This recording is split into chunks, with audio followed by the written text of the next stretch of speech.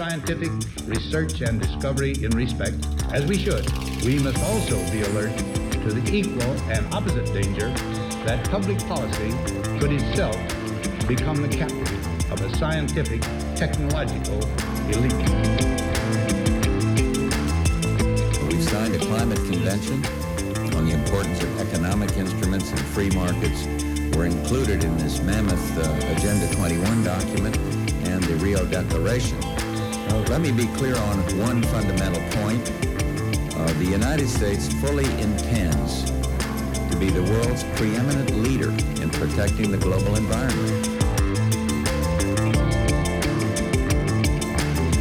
Coming up, Technocracy News. And welcome to Technocracy News and Trends. Today is February 25, 2020. One day late this week because of a little bit of a virus myself. Not the coronavirus, however, just probably a regular virus. But we're going to talk about the coronavirus first today because it's on everybody's mind all over the world. The story I'm dealing with here is called China's Technocracy Leads to, quote, Digital Caste System, that's CASTE, with coronavirus. And this is exactly what's happening. It's the haves and the have-nots. It's the control over people using technology. I wrote at the top of this article, China's technocracy failed to keep coronavirus in the laboratory, but now throws more technology at the problem now that it is at epidemic levels, namely surveillance plus AI to automate and herd individual quarantine. This article states the Chinese government is using the massive amount of data it has collected to categorize people according to their likelihood of infection by the new coronavirus. Notice it says likelihood of infection. But some people say they have been incorrectly tagged and forced into quarantine. On Valentine's Day, a 36-year-old lawyer in eastern China discovered that he had been coded red. The lawyer, Matt Ma, was effectively put in chains. The color displayed in a payment app on his smartphone indicated that he needed to be quarantined at home even though he was not sick. Without a green light from the system, he could not travel from his home village to the eastern city of Hangzhou or make it past the checkpoints that have sprung up across the country as a measure to contain the new coronavirus. Ma is one of the millions of people whose movements are being choreographed by the government through software that feeds on troves of data and spits out orders that effectively dictate whether you must stay in or can go to work.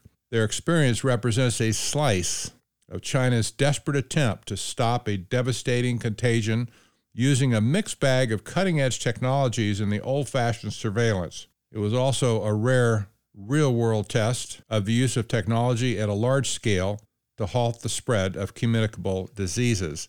And I might add, they haven't stopped it anyway, but nevertheless, when the red light shows up on your payment app, you're flat out of luck. You can't travel, and you can't change it either. The article continues, quote, this kind of massive use of technology is unprecedented, said Christos Linteris, a medical anthropologist at the University of St. Andrews who has studied epidemics in China. But Hangzhou's experiment has also revealed the pitfalls of applying opaque formulas on a large population. In the city's case, there are reports of people being marked incorrectly, falling victim to an algorithm that is, by the government's own admission, not perfect. The rating system that snagged Ma is known as Health Code and can be accessed through the Alipay payment app. It was developed by Ant Financial, an affiliate of e-commerce giant Alibaba, and local authorities of Hangzhou, home to many of China's biggest tech companies. It was launched last week as millions of Chinese people began returning to work after a Lunar New Year holiday that was extended by the coronavirus epidemic. The color code is a result of automated analysis that uses what Chinese officials have called big data to identify potential carriers of the coronavirus as the country gets back to work. Chinese official state media has reported that the system covers 3 provinces, and it lists the 3 provinces here, and the municipality of Chongqing, with a total population of nearly 180 million, and will soon cover the entire country.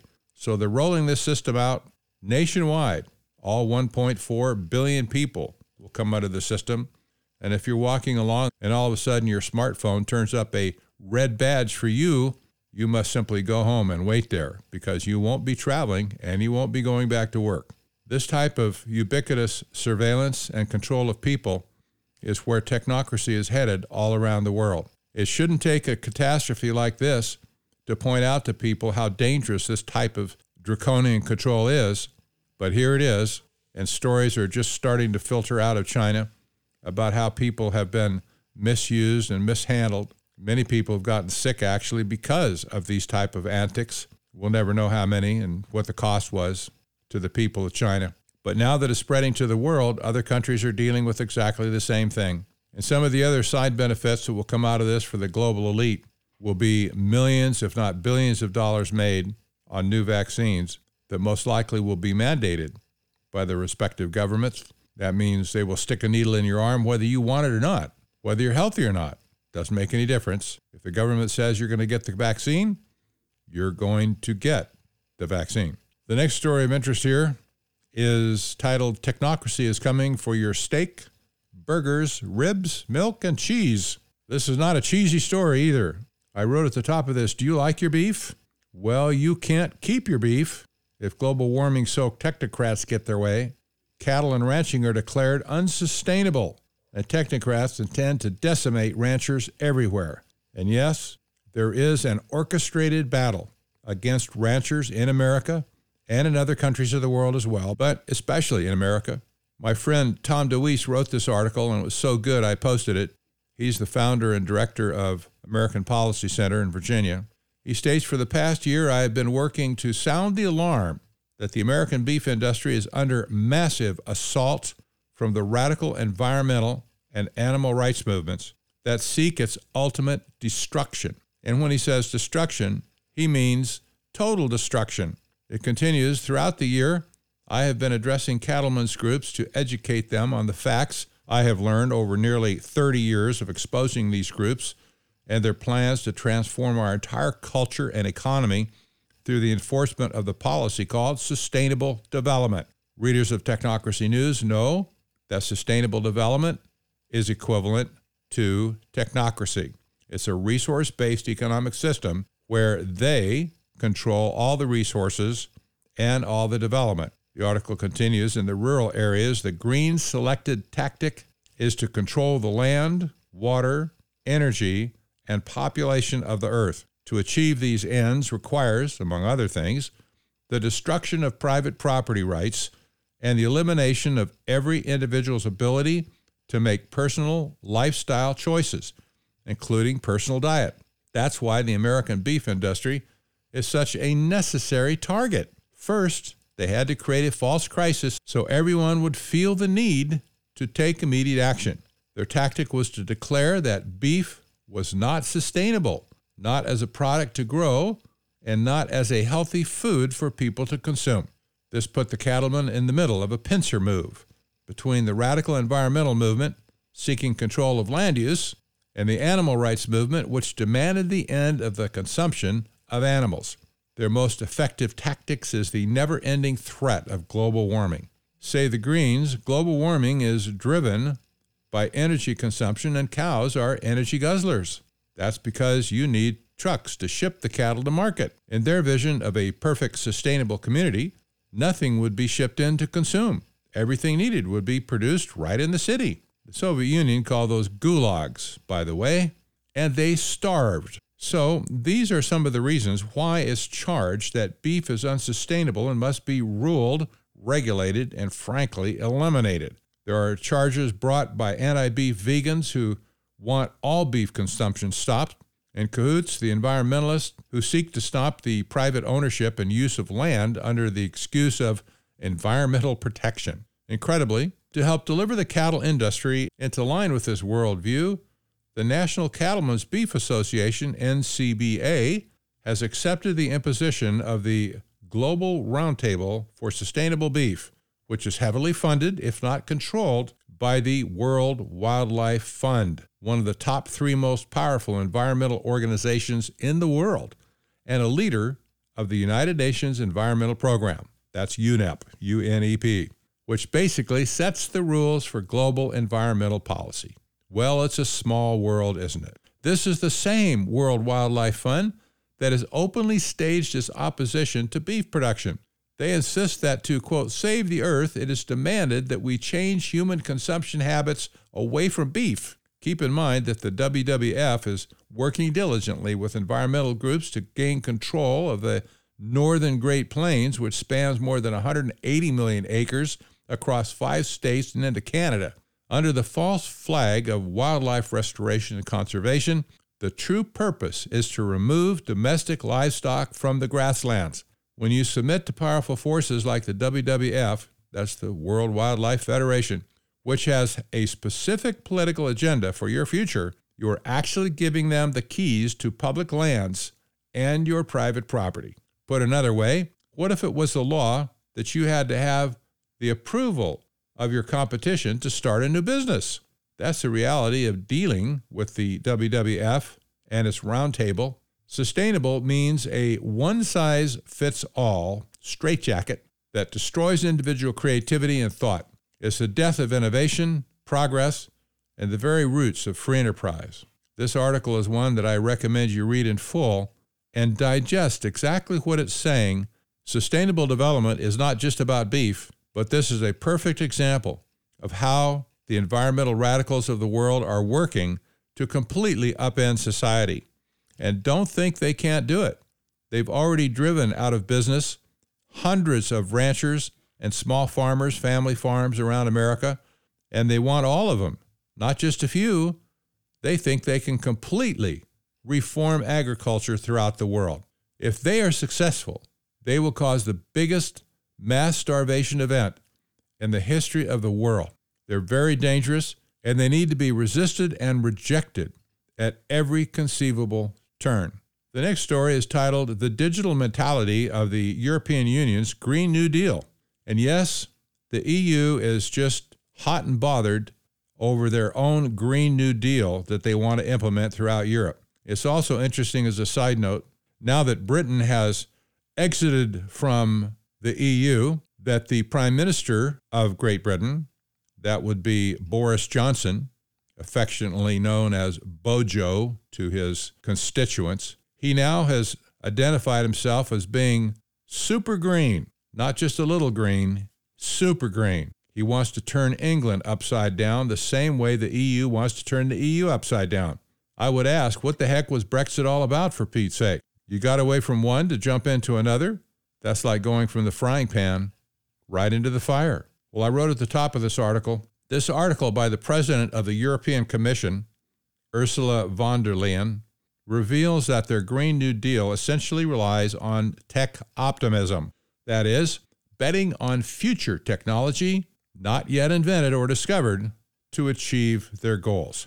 Now, you have to understand how dangerous this type of thinking is. Nobody but nobody can predict the future, and yet these people think that they can. Well, maybe they really aren't predicting the future, but they're hoping for a future where things will exist that do not exist today, and that those newly invented things somewhere out in the future will bail them out of their crazy crackpot schemes that they've hatched today. So this is what the head of the EU stated in her presentation. I am a tech optimist. My belief in technology as a force for good comes from my experience as a medical student. I learned and saw firsthand its ability to change fates, save lives, and make mundane what once would have been a miracle. We now take for granted that we can take an antibiotic when we have an infection, or go for an X-ray or an MRI scan when we get injured or sick. These are all miracles that have changed the course of humanity for the better. Thanks to technology, these miracles are becoming more breathtaking and more regular by the day. In other words, new things are being invented, of course. They are helping to better detect cancer, support high-precision surgery, or tailor treatment for the needs of each patient. This is all happening right now, right here in Europe. But I want this to only be the start, and I want it to become the norm right across our society, from farming to finance, from culture to construction, from fighting climate change to combating terrorism. This is the vision behind the new digital strategy that the European Commission will present this week. We believe that the digital transformation can power our economies and help us find European solutions to global challenges. We believe citizens should be empowered to make better decisions based on insights gleaned from non-personal data. And we want that data to be available to all, whether public or private, big or small, startup or giant. This will help society as a whole to get the most out of innovation and competition and ensure that we all benefit from a digital dividend. This digital Europe should reflect the best of Europe: open, fair, diverse, democratic, and confident. The breadth of our strategy reveals the scale and nature of the transition ahead of us. It covers everything from cybersecurity to critical infrastructures, digital education to skills, democracy to media, and it lives up to the ambition of the European Green Deal, for instance, by promoting the climate neutrality of data centers by 2030. But, as we will set out this week, the digital transformation cannot be left to chance. We must ensure that our rights, privacy, and protection are the same online as they are off it, that we each can have control over our own lives and over what happens to our personal information, that we can trust technology with what we say and do, that new tech does not come with new values. I fully understand that, she says. For many, technology, and especially those who own it, have not yet earned that trust. And I dare say, as a side note myself, they never will. She continues, I see how that can break down when big online platforms use their customers' data in ways they shouldn't, or when disinformation drives out responsible journalism and clickbait matters more than the truth. So I get and respect why some people are tech skeptics, doubters, and even pessimists. And this is why I believe we need a digital transition which is European by design and nature, one that rebuilds trust where it is eroded and strengthens it where it exists. As part of this, big commerce digital players must accept their responsibility, including by letting Europeans access the data they collect. Europe's digital transition is not about the profits of a few, but the insights and opportunities of the many. This may also require legislation where appropriate. Now, this speech goes on and details more and more of what she thinks it'll take to get to that point, to achieve tech sovereignty, she calls it. Well, that technology doesn't exist yet. She says, well, we'll wait, we'll be patient.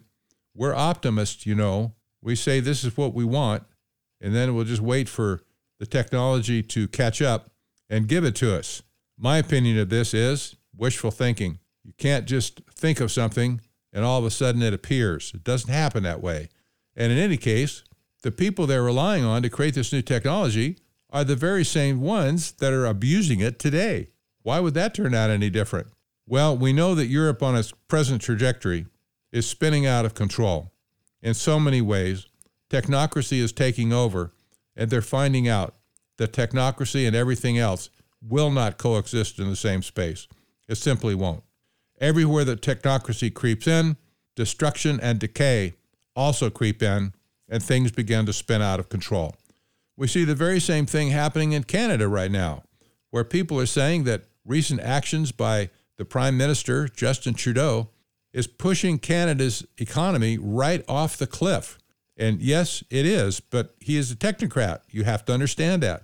He's pushing technocracy, hook, line, and sinker to the entire country. He's spreading it everywhere. And everywhere it takes root, it produces economic decay and destruction. Europe is headed down the same path. So is Great Britain. So is the United States, I might add. In early stages we are, but we're in big trouble. We're doing the same thing here in America. The last story is unquestionably the most important story of this week, and it deals with UNESCO. The title of the story is UNESCO, Climate Denial, to be Criminalized and Prosecuted. You heard me right. Climate deniers, or climate skeptics, as you might better call them, are to be criminalized and prosecuted in international court. I wrote an extended comment at the top of this article. The technocrat tango is shifting into high gear to force the world to dump capitalism and free enterprise and adopt sustainable development in its place. Global warming deniers, that's their term. Let's use the word skeptic instead. Global warming skeptics would face penalties comparable to war crimes. When climate alarmist Al Gore said in 2015 that, quote, deniers deserve to be punished, close quote, everybody chuckled. Well, chuckle no more. Under this proposal, in this article that is, President Trump could be prosecuted for withdrawing from the Paris Climate Accord. Leaders of conservative think tanks and other activist organizations that question climate science would be included. Widely read journalists who influence the public to question phony climate science would be individually prosecuted. And that would ostensibly, by the way, include Technocracy News and Trends editor and publisher Patrick Wood. That's me. This proposal is pointedly directed at the United States, but I can also see Australia and Brazil in the crosshairs as well. Technocrats know that their plan for global technocracy will not work until the U.S. is neutralized, which is why we are under a full-spectrum attack by climate fanatics. This is a deadly serious matter that should immediately be rejected by world and national leaders. Readers are urged to read my books, by the way, and I'll say it again on air, Technocracy, The Hard Road to World Order, and Technocracy Rising, The Trojan Horse of Global Transformation. You can find those books on technocracy.news, its website. You can also find them on amazon.com. Just type in the search box, Technocracy, and you'll find them right at the top of the list. I continue. Note that the article below on the official UNESCO website, but the author is not writing as an employee of UNESCO. A tiny disclaimer link in the footer of the UNESCO page states, quote, UNESCO does not warrant that the information, documents, and materials contained in its website is complete and correct and shall not be liable whatsoever for any damages incurred as a result of its use. So if too much pressure comes against this particular professor that wrote this article, why, UNESCO can just back away and say, hey, we don't endorse every person that writes a story on our website. Well, I got news for them. Yes, they do. UNESCO doesn't publish anything. It doesn't further its own objectives. And this article was written by a professor, and here's what she says. Climate denial has increased the risk of catastrophic global change. Should international criminal law be used against those who promote this dangerous trend? Economic and political leaders can no longer pretend it is business as usual, whether they actively induce environmental harm or just ignore the existential threat against the survival of the human species. States and corporations must be held accountable for their actions or inaction regarding climate change. So she's setting the stage here for action or inaction. If you create an overt action, you could be prosecuted for that. If you don't do a certain action that they deem is appropriate, you could also be prosecuted as a criminal. She continues, a fire has started in the theater from which there are no exits. Unchecked, the fire will kill and injure many in the theater, starting with those in the cheapest seats. Many people can smell the smoke, but some others have not noticed it yet. Some people are trying to warn everyone so that the fire can be contained before it spreads out of control. Another group, sitting mainly in the most expensive seats, is trying to shout loudly that there is no fire, or that it is not serious, or that there is plenty of time left to put it out. This group uses emotive language and insists that the other group is not to be trusted. Many people in the theater are confused by these conflicting messages or convinced by the fire deniers.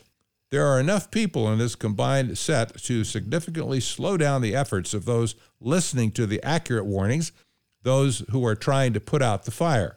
In this scenario, the shouting, "no fire," ought to be silenced, because there is a fire that requires urgent and immediate action to prevent it from spreading and becoming uncontrollable. But the fire is not being tackled properly because many of the people in the theater do not know whom to believe. Can we compare those who deny the reality of climate change to the group that occupies the best seats in the theater? She says the answer seems obviously yes. I say, and I expect you would say, the answer is obviously no. This is an insane example of what she's trying to make a case for, She continues, criminal sanctions are the most potent tools we have to mark out conduct that lies beyond all limits of toleration. That is, all limits of her toleration. She continues, criminal conduct violates basic rights and destroys human security. We reserve the hard treatment of punishment for conduct that damages the things we hold most fundamentally valuable. Climate change is causing precisely such damage. Over the last 250 years or so, we have burned fossil fuels for cheap energy, destroyed carbon sinks, grown the global population, and failed to halt the malign influence of corporate interests on political action that could have made mitigation manageable. Now, we have a window of just 10 years or less to avoid using the carbon budget for 1.5 degrees, according to the 2018 special report of the Intergovernmental Panel on Climate Change, the IPCC. If we continue on our current trajectory of emissions without aggressive mitigation, we could see warming in the range of 4 degrees to 6.1 degrees Celsius above pre-industrial averages by 2100. Even if all countries meet their current mitigation targets under the Paris Agreement, 2015 that is, that's COP21, by the way, or Council of the Parties, we are likely to see warming of at least 2.6 degrees by 2100. A 4 to 6.1 degrees Celsius rise in temperature by 2100 would be catastrophic. Large areas of the Earth would become uninhabitable as the sea levels rise and temperatures soar. Severe weather events, crop failure, and conflict in the face of mass migration never before seen in human history would place intense pressure on remaining habitable spaces. In these fragile and fertile conditions, positive feedback from warming could put humanity at risk of extinction, according to the journal Futures in September 2018. This feedback occurs when tipping points are passed in the climate system, causing processes to be unleashed that exacerbate warming. For example, the transformation of the Amazon forest from the world's largest carbon sink to a carbon source, or the massive retreat of the polar ice, which reduces the planet's reflectivity, leading it to warm at a greater speed. These tipping points are described in the IPCC's fifth assessment report as a critical threshold at which global or regional climate changes from a stable state to another stable state. Should we use criminal law to tackle climate change? The current generation of people alive in the Anthropocene is capable of damaging and degrading the environment in ways that could make humanity go extinct. Postericide is a morally required response to humanity's changed circumstances in the Anthropocene. The scope of international criminal law makes it the right site to address these existential threats created by climate change. International criminal law aims to protect the entire human community irrespective of national borders, now and into the future. International criminal law expresses the values that bind the human community together across time. It asserts that the condemnation of, quote, unimaginable atrocities that deeply shock the conscience of humanity, close quote, as stipulated in the Rome Statute of the International Criminal Court of 17 July 1998, which defines inter alia the international crimes over which the ICC has jurisdiction. For there to be a crime, there must be a criminal. The death and suffering caused by climate impacts is deeply shocking, but this is not enough to prompt prosecution under international criminal law. Death and suffering are caused by volcanic eruptions, yet there are no culpable agents in these cases. The current climate crisis has been caused by human activity over the last 2.5 centuries or so, leading to the accumulation of greenhouse gases in the atmosphere. The crisis is in large part an unintended consequence of action across history that has led to the destruction of carbon sinks, increased carbon flows, and concentrated carbon stocks. Most of this conduct is beyond the legitimate reach of international criminal law, not least because the relevant people are dead. Most, but not all, she says. I have proposed that the international criminal law should be expanded to include a new criminal offense that I call postericide. It is committed by intentional or reckless conduct fit to bring about the extinction of humanity. Postericide is committed when humanity is put at risk of extinction by conduct performed either with the intention of making humanity go extinct or with the knowledge that the conduct is fit to have this effect. When a person knows that their conduct will impose an impermissible risk on another and acts anyway, they are reckless. It is in the domain of reckless conduct, making climate change worse, that we should look for postericidal conduct. No one person's emissions are fit to bring about human extinction as a result of climate impacts. The many private jets and oil wells that they own can do so, however, but individual people in their roles as political and corporate leaders can exert extensive control over how much worse climate change becomes as a result of their executive action. A country's president can withdraw an entire state from the global agreement on mitigation. That's a direct shot at President Trump, by the way, who did withdraw from the Paris Climate Agreement. My guess is this professor has President Trump as the first person to be charged with postericide. She continues, a chief executive officer can authorize the withholding of information about the progress and impacts of climate change because it threatens the corporation's bottom line. Individuals often have control over conduct that they do not perform themselves. For example, by giving direct orders to subordinates or by virtue of the special relationship in which they stand to others whose conduct causes harm. This means that we can assign vicarious liability to individuals of power, authority, and influence within groups that, as collectives, worsen climate change in ways fit to make humanity go extinct. Just as international criminal law holds military leaders accountable for genocide committed by their troops, it should hold political and economic leaders to account for postericide committed under their authority.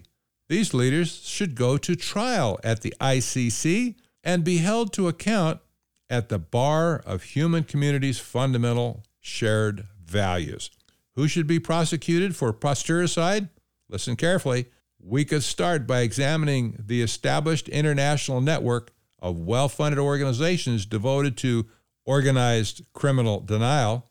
For more on this subject, read Text Mining, the Signals of Climate Change Doubt in the journal Global Environmental Change, Volume 36, January 2016. The epicenter of this activity is in the United States. Well, of course it's in the United States, Professor. We still have liberty-minded people that live here that can see through the phony science of the IPCC and through your crackpot schemes to criminalize all skeptics of your phony science. She continues, a set of conservative think tanks has deliberately deceived the public and policymakers about the realities of climate change.